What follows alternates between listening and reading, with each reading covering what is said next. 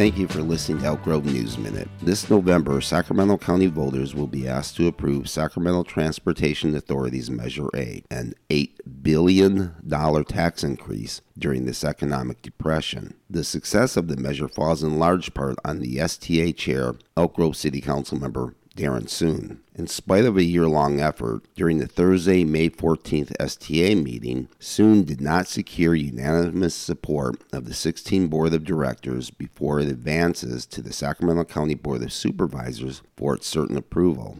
Soon was so thoroughly ineffective he even failed to convince his mentor, fellow Elk Grove City Council member Pat Hume, to vote in favor of Measure A's spending plan. Soon's leadership failure with the STA directors shows he is in way over his head. If Measure A is not approved, Soon's weak leadership will be responsible for its failure.